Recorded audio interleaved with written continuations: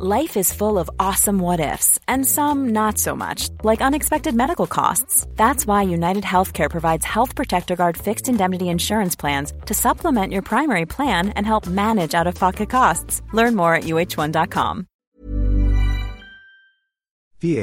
Australia finalizing joint maritime patrols.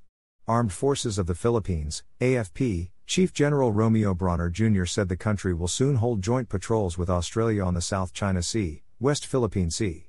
Bronner said President Ferdinand Marcos Jr. and the Australian government have approved the undertaking. We are finalizing the details, but in essence, the President and the Australian leadership have already approved it, and this will be done so that we can maintain a free and open Indo-Pacific. This is part of our efforts to promote rules-based international order, he added.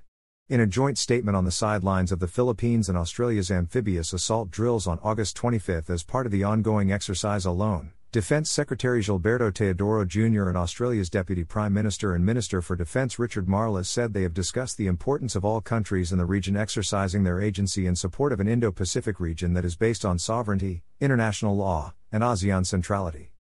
Under the Enhanced Defence Cooperation Program, we are working to broaden the scope of our cooperation and the complexity of our activities, the joint statement said.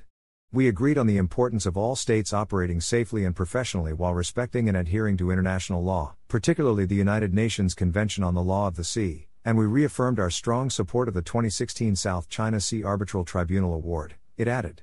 In line with this, the Philippines and Australia have recommitted to planning bilateral joint patrols in the South China Sea/West Philippine Sea and other areas of mutual interest.